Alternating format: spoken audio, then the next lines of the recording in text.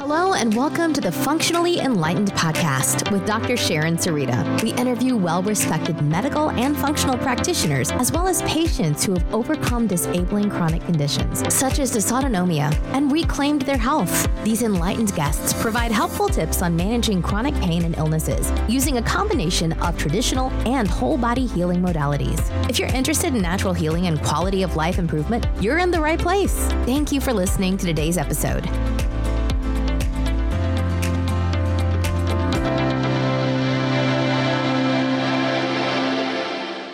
Hello, everybody. Today's special guest is Dr. Zaideman. Dr. Zaideman has been practicing functional medicine and activator methods chiropractic technique at North Florida Spine and Wellness since 2012 and took over the role of clinic owner in 2017. He obtained his Bachelor of Arts degree at Florida State University and then went on to obtain his Doctorate of Chiropractic Medicine at Palmer College. Dr. Zaideman uses a multifaceted approach, including chiropractic adjustments, soft tissue mobilization, neuromuscular re-education, custom orthotics, designed clinical nutrition, and rehabilitation exercises, among other things. Dr. Zaideman also has special interest in treating autism, ADHD, dyslexia, and other childhood developmental disorders with cutting-edge drugless functional neurological rehabilitation that focuses on the root cause of these disorders. Dr. Zaideman is a third-generation Floridian, and he and his wife, Kristen, have 2 young children. Dr. Zaideman, thank you so much for joining us today. Thank you so much for having me. So I'd like to begin by asking, what drew you to the field of functional neurology? Yeah, that's an excellent question. When I was starting in my practice, I started doing just your general chiropractic. I was working in a practice that was already doing some functional medicine, and that was a great interest to me. We would often see children who either had ADHD, autism more frequently because there is an interest in using more functional medicine for those issues. But honestly, it came when our son, when he was about a year and a half, he lost all of his words. He just stopped talking. He wasn't talking a lot at that point, but everything he had, he lost very suddenly. And that drew me into that field because as I was working on him from the functional medicine perspective, we definitely did that. And he ended up being diagnosed with something called PANDAS, which is an autoimmune disorder that affects the brain. And that was helpful, but I soon found that I was hitting walls. I couldn't quite make next steps with him, or we were repeatedly treating the same things. And frankly, I read a book called Disconnected Kids by Dr. Robert Melillo, who was recommended to me by a colleague. And it made a lot of sense. It talked a lot about how, with these developmental disorders, there is basically what we call functional disconnectivity. So parts of the brain are either underwired or underregulated, and the hemispheres don't talk to each other. And that really made sense to me because as I looked at autism, as I looked at ADHD, and besides the PANDAS, our son did end up getting diagnosed with autism. That really hit home to me that when you do MRIs on these kids, you generally, unless there's a true genetic disease going on behind it, there's really not structural issues. The cerebellum, the frontal lobes, all of these parts of the brain are structurally normal. They're just not wired properly. And that's exactly what functional neurology does. It works to wire these systems that have not wired to begin with. We appreciate that clarification on what functional neurology really is. Generally, when people think of going to a chiropractor, they're not thinking that it's something that can address the neurological issues. And it's very sad that you had to go through this with your son. I know as a parent, that's one of the worst things to go through is when one of our children are ill. So I appreciate that. And I'm sure your family appreciates that you were such an advocate for your child and that you were using what you learned for your practice now in treating all of your clients. What were some of the things that you specifically learned during your training in functional neurology that you made sure to include in your practice? It's funny you say that because it's true. It was, I'll be honest. At first, I was just angry. I was upset that we did all the things as far as making sure we gave him nutrients, and we did so much that was proactive in his young stages, and we still kind of ended up where we were. But then quickly I've realized this is not a curse. It's actually something to not only help him, but help others. And there's not enough people doing this type of work, to be honest with you. But, I really think, I think the biggest thing that struck me, not only as being able to work with functional neurology to help these kids, but in what I learned from Dr. Malillo in his training was, especially early on, look at primitive reflexes. These are the very first marker we have of neurodevelopment. So we have good guidelines on when these reflexes appear, when they go away, and when they're still there past those times, we know those parts of the brain aren't wiring at the time they're supposed to be. Unfortunately, the CDC has changed some of these milestones. Like, for instance, crawling is no longer considered a milestone in development, which is just insane to me. But these are things that, frankly, pediatricians don't check. If something's a little bit delayed or a parent is concerned about something, most of your pediatricians are going to say, well, he might just be a little behind, it's a little slower to pick up everything. And that's nonsense. There's things we can measure. And I think the most important one is primitive reflexes. Yeah, I see that wait and see approach happening a lot in the traditional Western medicine. When you're looking at your child's case, for example, you started looking at functional markers, I'm sure. And what other things did you see kind of like a red flag? Well, the biggest red flag in his case is a little bit unique because we have the pandas layered on that. And essentially, if people don't understand what pandas is, it's becoming more known in pandas and PANS because it can traditionally it's related to strep infections. So some kids will get strep throat. That infection will trigger a reaction in the immune system where the immune system will actually attack parts of the brain, just your typical autoimmune disorder. And I'll never forget when he was sick. I mean, we were like, who is this child? I mean, he was inconsolable, even after some antibiotics, which is not our first go-to treatment, but sometimes in these cases you have to. And then finally, we were blessed actually with a nurse practitioner who identified it, which was super unusual, frankly, for a more allopathic provider to identify that. And within 15 minutes of an IM injection of antibiotics, I mean, the kid was totally different. And so that was that complicates what we looked at. We have an autoimmune disorder that's inhibiting his development. So we had to look at things like organic acid testing, which is a really cool test that can break down how the body is working at the mitochondria level. So how you're making energy. We forget that we think about energy to grow and all those types of things, but we don't really think about the brain developing also takes cellular energy. And so if the mitochondria are not operating effectively because of inflammation or toxins, it'll pick up mold markers, nutritional deficiencies. You need CoQ10 and B vitamins and all those things to make ATP. That test kind of covers all of that. So it's kind of a nice, see the whole body from a grand scale. Now, it doesn't get real specific on things. So a lot of times we'll have to follow up with other testing, maybe a stool test or, look at the microflora or, yeast overgrowth or bacterial overgrowth. But it kind of gets you in the right lane. And so that was a really good test that we did. One completed as well, the OAT, right? Organic acid. Oats, right. Oats are. And it does have microtoxin markers in there, doesn't it? It does. And, we had a little flood in our house. So we had mold exposure. We thought we caught it quick, but, as I went back, it goes back to you trying to do all the right things. So we did cloth diapers, and actually we had a little sprayer for the toilet that helped us do cloth diapers more efficiently. Well, it was a little defective and it was leaking. And I noticed it when the leak became significant and you could feel the water under the floor.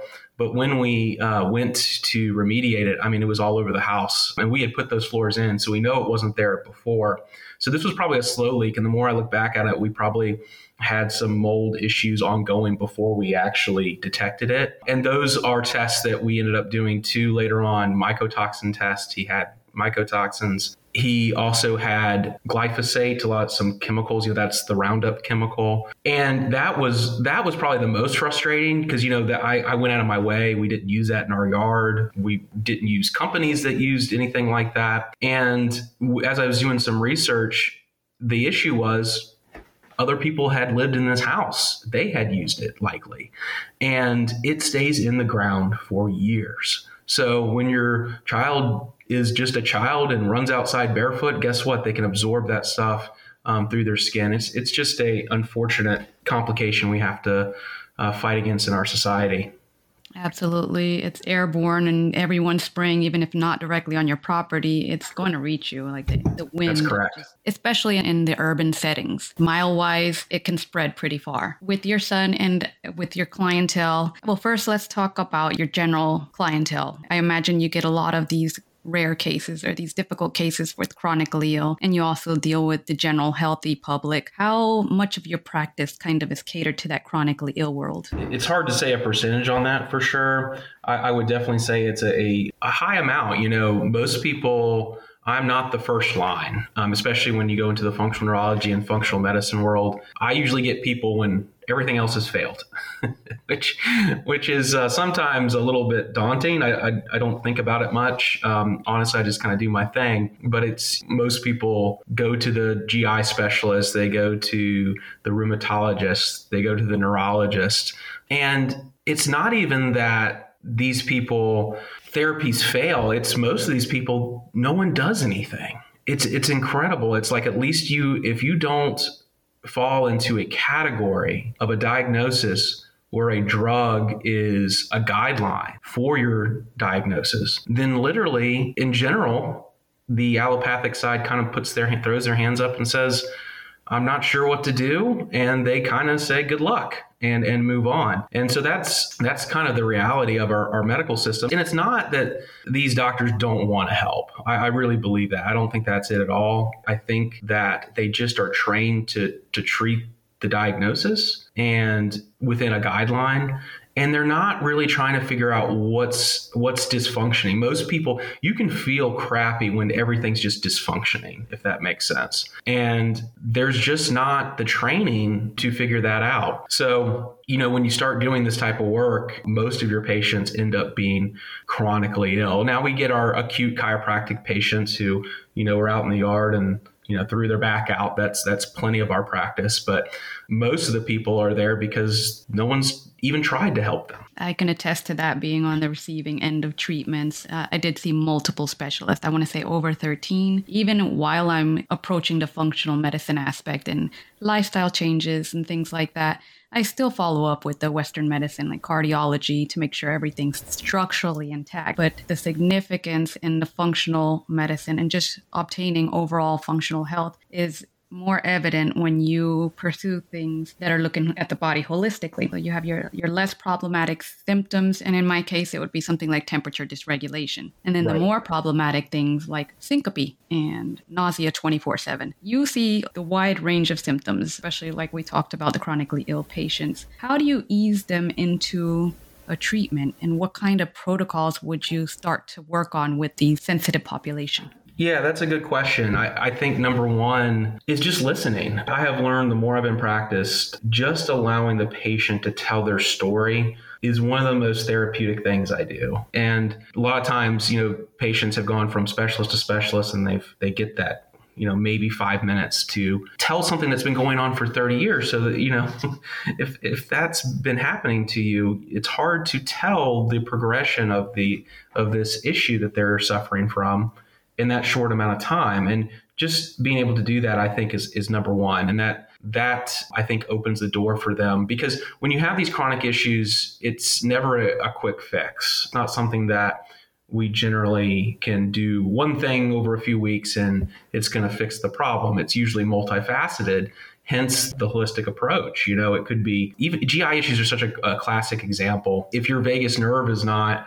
firing the way it should be, then your GI issues can be neurologic and physical with gut flora imbalance, food sensitivities, all of those different things. So it gets complicated. So you have to be able first to get the patient on board to go through that journey, because you're going to peel off layers. You're going to have to look at different types of tests, different avenues of treatment. To me, the very first step is listening to them so they feel, frankly, that trust with you, so they can go through the the links of things they're going to have to do, because they're going to have to do things that aren't easy and they don't necessarily want to do. And then the other thing I would say that's very important early on is to try as much as you can to objectively find answers for them. So an example is, if I find do heart rate variability that can show low vagus nerve tone, or balance testing or stool testing, or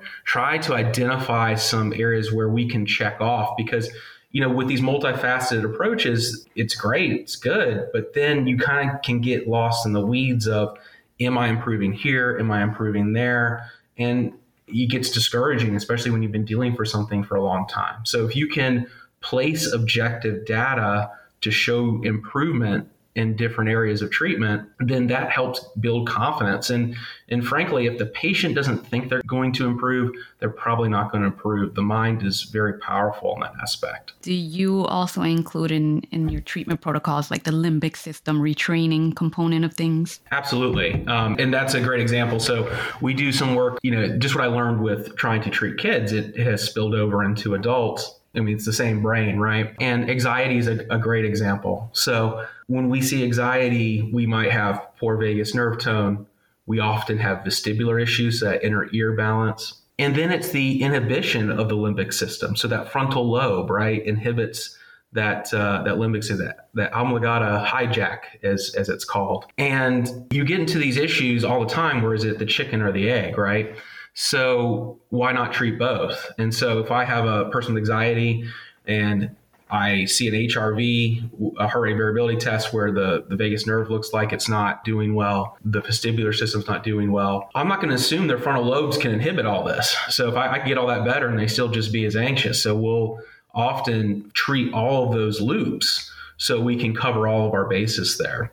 But that is huge to not only try to work on the limbic system itself, especially with people who have like PTSD, but you have to help the frontal lobes inhibit it. That's another big part. And we're in a stressful world with cortisol bombarding us all the time, and that ends up being problematic to inhibit that system. Right. So you work a lot with the vagus nerve, and some of our listeners might not be very familiar with it, but it does innervate every major system of the body.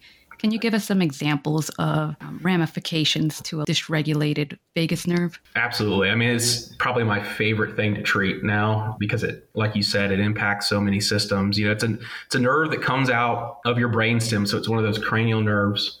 It goes to the heart and helps control heart rate, rhythm, blood pressure. It goes to your gut. So when that's a big buzzword now, right? The gut-brain axis.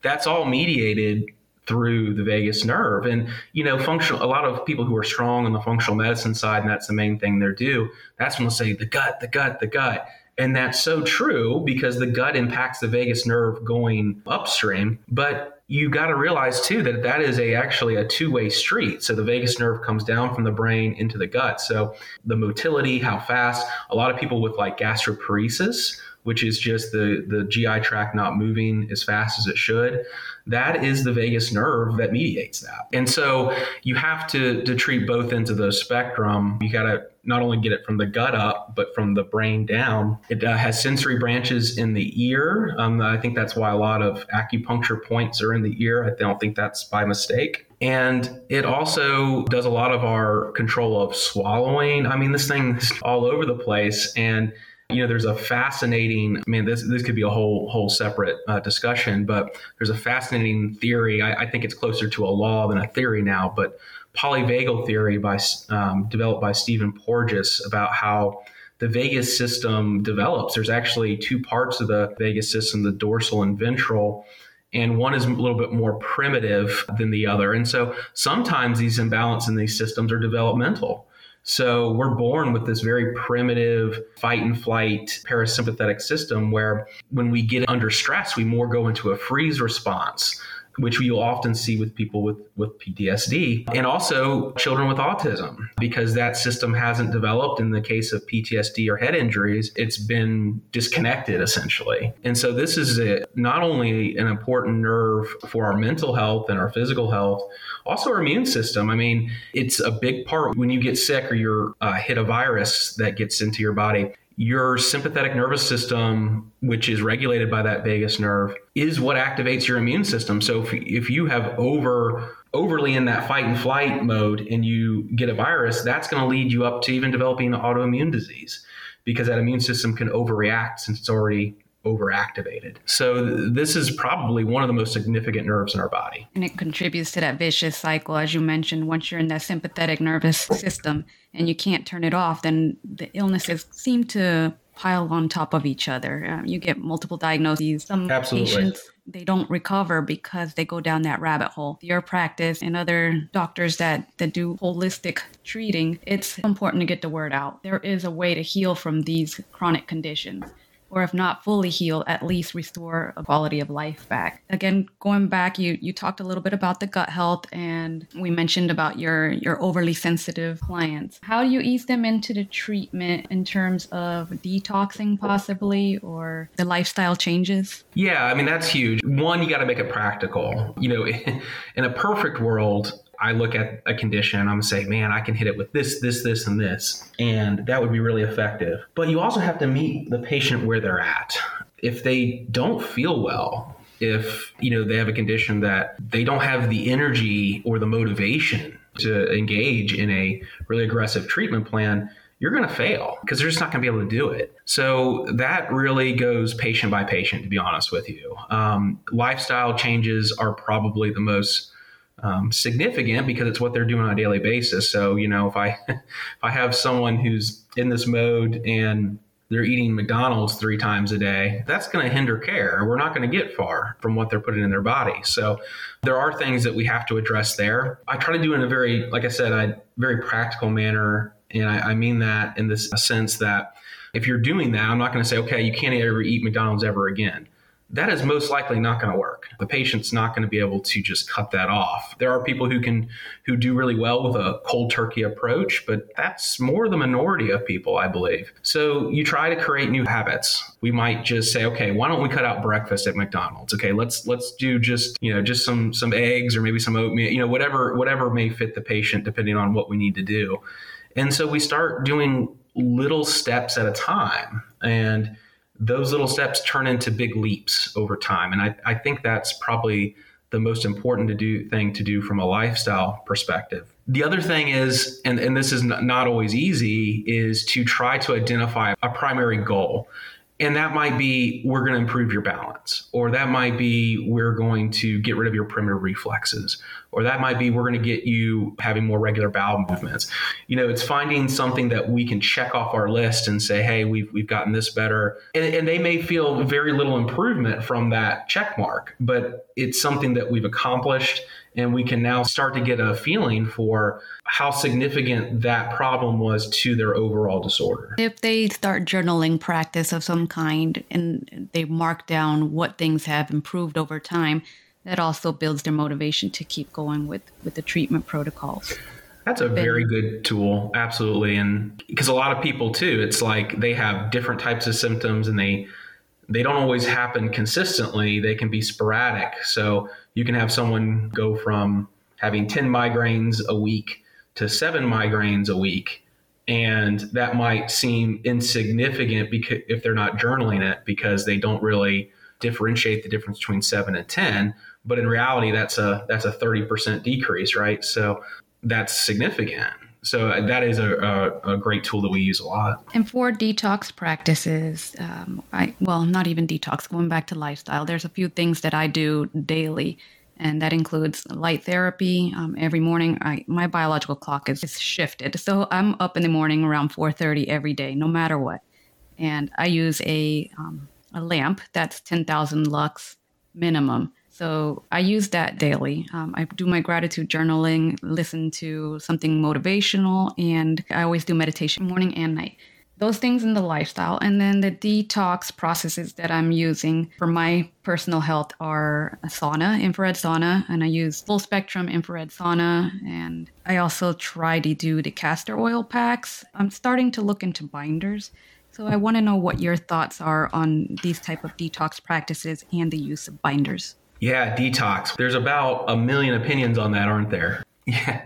There are some things that I love. There are some things I don't know that they're as helpful as they seem to be popularity wise. But so for instance, infrared sauna is awesome. I think that is a great tool, kind of using your body's natural systems. And that's kind of where the camp I fall in is trying to utilize our natural detoxification systems.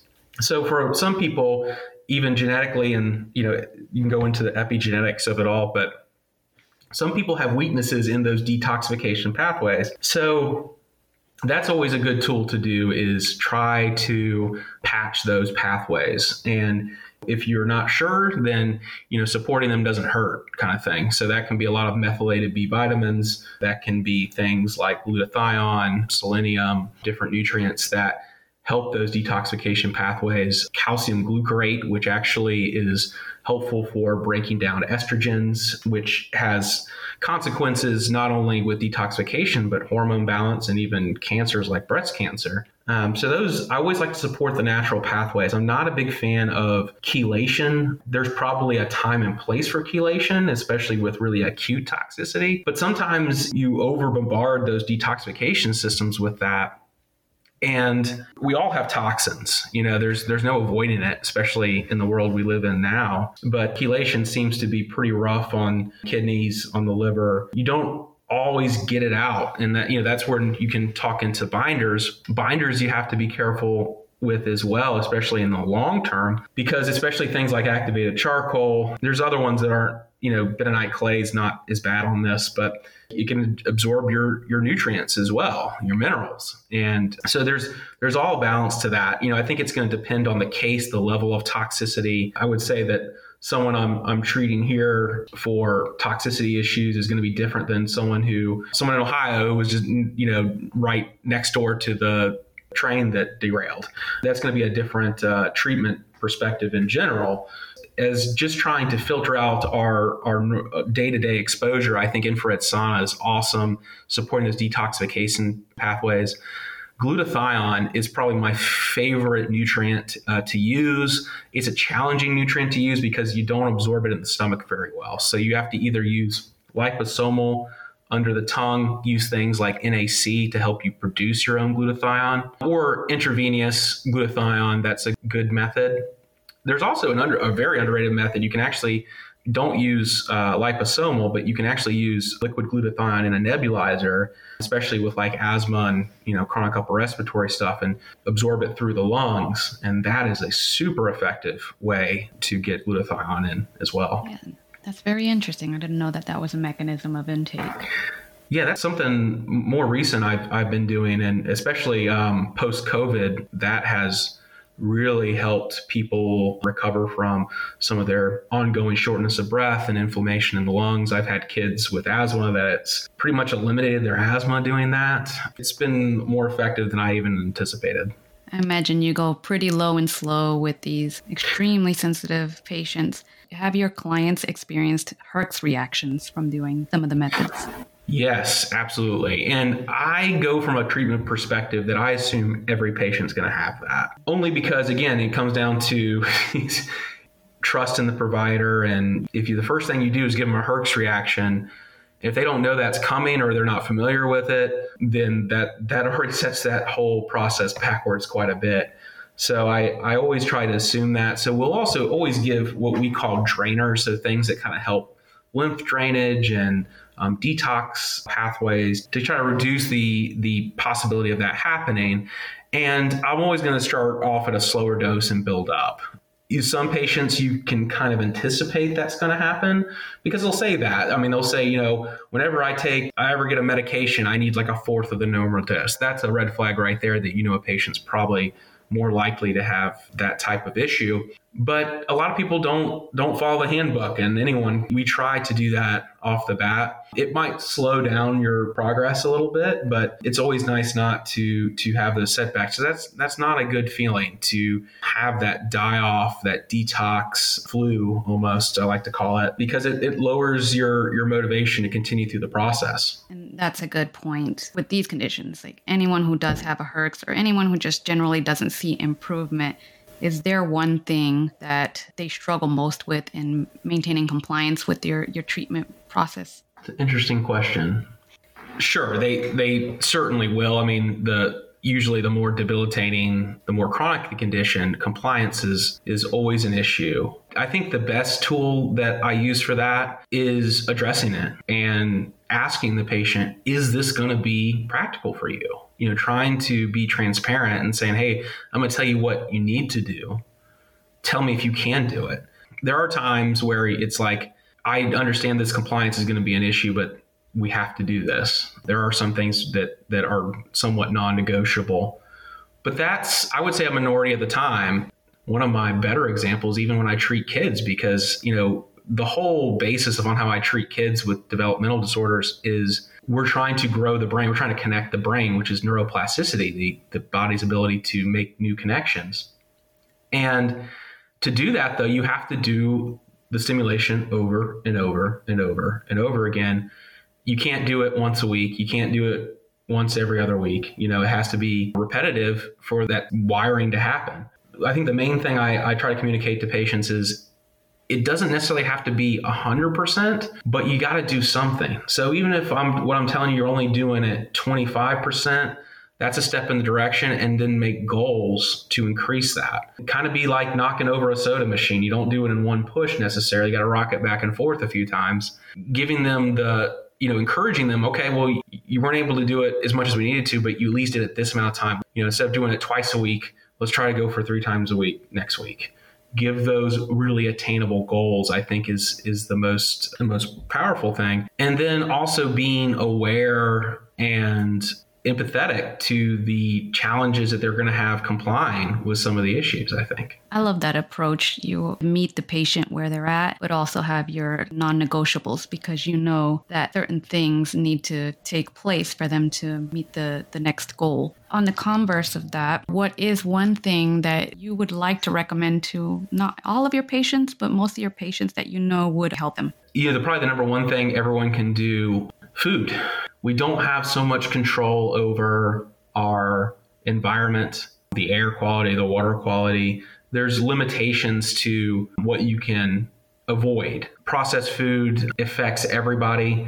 It creates inflammation. So whether you come in for a back problem or a chronic health issue, quality of the food is probably the most significant change that you can make. We can't always control, what chemicals went in the food, but we can educate ourselves, get more organic foods, which is still not perfect, obviously, but we can make the most impact in that area. And I would say secondary to that, and probably equally important, is movement. Probably the biggest impacts on the health of Americans is, 1, the quality of food that we eat, and 2 is the lack of movement. We're very sedentary. We often have lots of desk jobs where we're sitting for long periods of time. Movement is how the brain stays wired. There's been studies where they've seen children in orphanages who've just been, especially in some third world countries, where they have just been in a crib their first years of life, and they'll develop autism or developmental disorders because they didn't move. They didn't have tummy time. They didn't crawl. The brain grows by movement. The brain is maintained by movement and that sensory input that happens as a result of it. Dr. Melillo actually wrote a textbook about brain development from an evolutionary perspective. And it's really interesting. It makes sense because some of the arguments that I hear sometimes with evolution, what was the advantage of us walking on 2 feet? What advantage did that give us? And what he makes the argument in that book, and quite well, is that change in movement, that bipedal movement, helped make more complex brain networks because it was a more complex type of movement. So I think if I had to nail down to 2 things, every patient I'm going to recommend, it's diet and movement. I agree wholeheartedly. We could go into a whole nother episode to discuss the nutrition component. And I know you offer designed clinical nutrition, but just briefly, is there a specific diet that you're more comfortable with? Or, for example, getting someone into ketosis or intermittent fasting? Is there anything that you are more comfortable healing the chronically ill? Sure. I think everyone's different. I never believe that one way is the way for everybody. Frankly, it's just never the case. So, I think in general, there's some general guidelines to look at. And even genetically, there's some evidence that genetically some people will do better with keto, some people do better with paleo, some people are going to do better with just a traditional Mediterranean type of diet. But there are some commonalities through all of those. And one is, getting rid of processed foods, getting rid of refined sugars. Actually eating food, I think, is the big thing. A lot of the stuff we eat is like kind of made up food. I don't know how else to describe it. If I have someone with a history of seizures, ketogenic diets are definitely going to be probably more up their alley. It's going to hit more health benefits for them. I think most of the diets you hear about out there that do different things have their place and are good for different people. But I don't want to say that there's one that I'm going to recommend all the time. Even I've seen people really do well on the carnivore diet. I will say though, any diet that limits big groups of foods forever, unless there's like really significant food sensitivities, like for instance, gluten or dairy or something like that, is probably not going to be ideal for the long term because it will pigeonhole you into eating the same types of food all the time. And you're more likely to get food sensitivities to what you're eating when you do that all the time. So food diversity, I think, is important. Eating whole foods, like I said, and then just avoiding those refined sugars and processed foods, additives, dyes, especially in kids. The evidence on dyes and how that affects the brain is evident. But I think those are the main take-home points. I look at more from some general perspectives because everybody is different. Absolutely. And we're kind of lucky in the sense that we can, not only if you have local farms, but we can have shipped to us high quality animal protein and produce that's not been genetically modified or even treated with pesticides, herbicides, or whatever.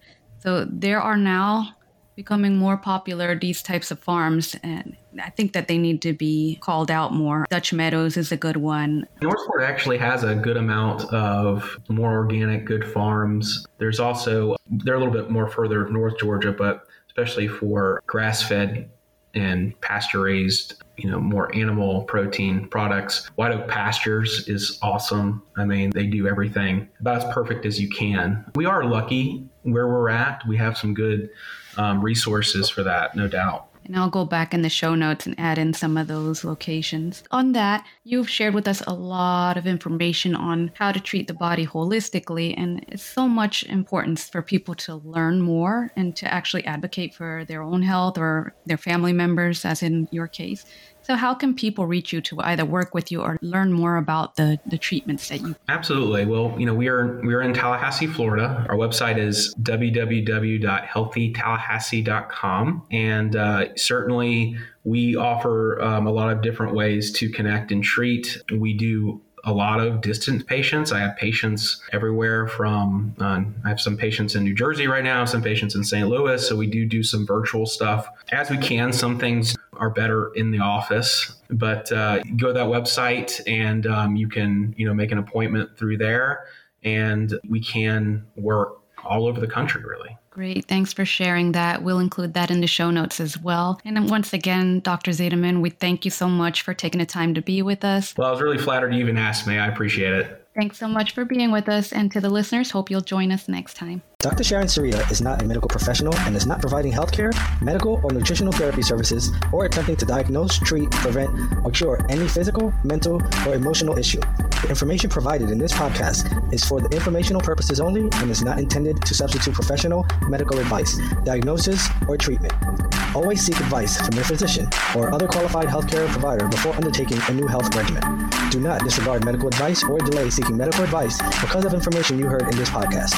Do not start or stop any medications without speaking to your medical or mental health provider.